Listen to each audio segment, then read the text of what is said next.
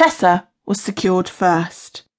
Her helper assisted her onto her hands and knees and pushed her body through the curtain. Another young woman waited for her on the other side. She clipped Tessa's handcuff chain through a metal loop and fastened a thick leather belt around her middle.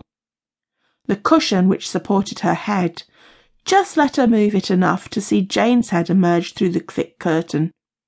She felt delicate fingers, and her body began to respond at once.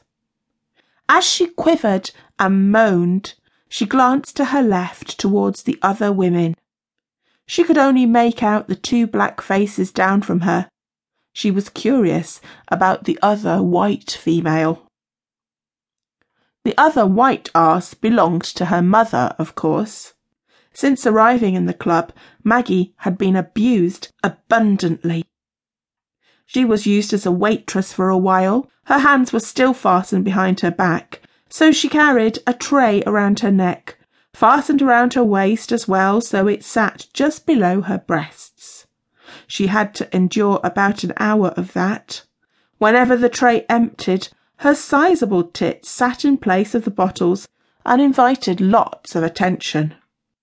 The horny housewife felt ashamed of herself for cheating on her husband, but very, very horny.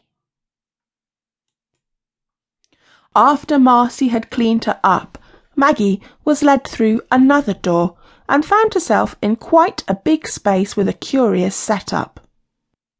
The room was split in 2 by a heavy curtain, which was penetrated by a series of 8 benches that were in themselves a bit odd. The bit on her side of the room was sort of U-shaped and well padded.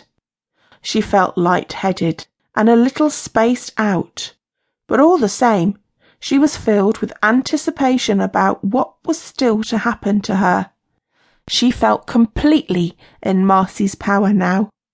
The younger woman had blackmailed her with film and photos that would break her if they made it onto the internet.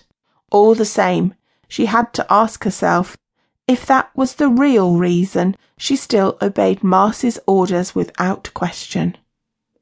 She had now done stuff with her mistress and friends that would have disgusted her only a few days ago. And a few minutes ago she had fully cheated on her husband.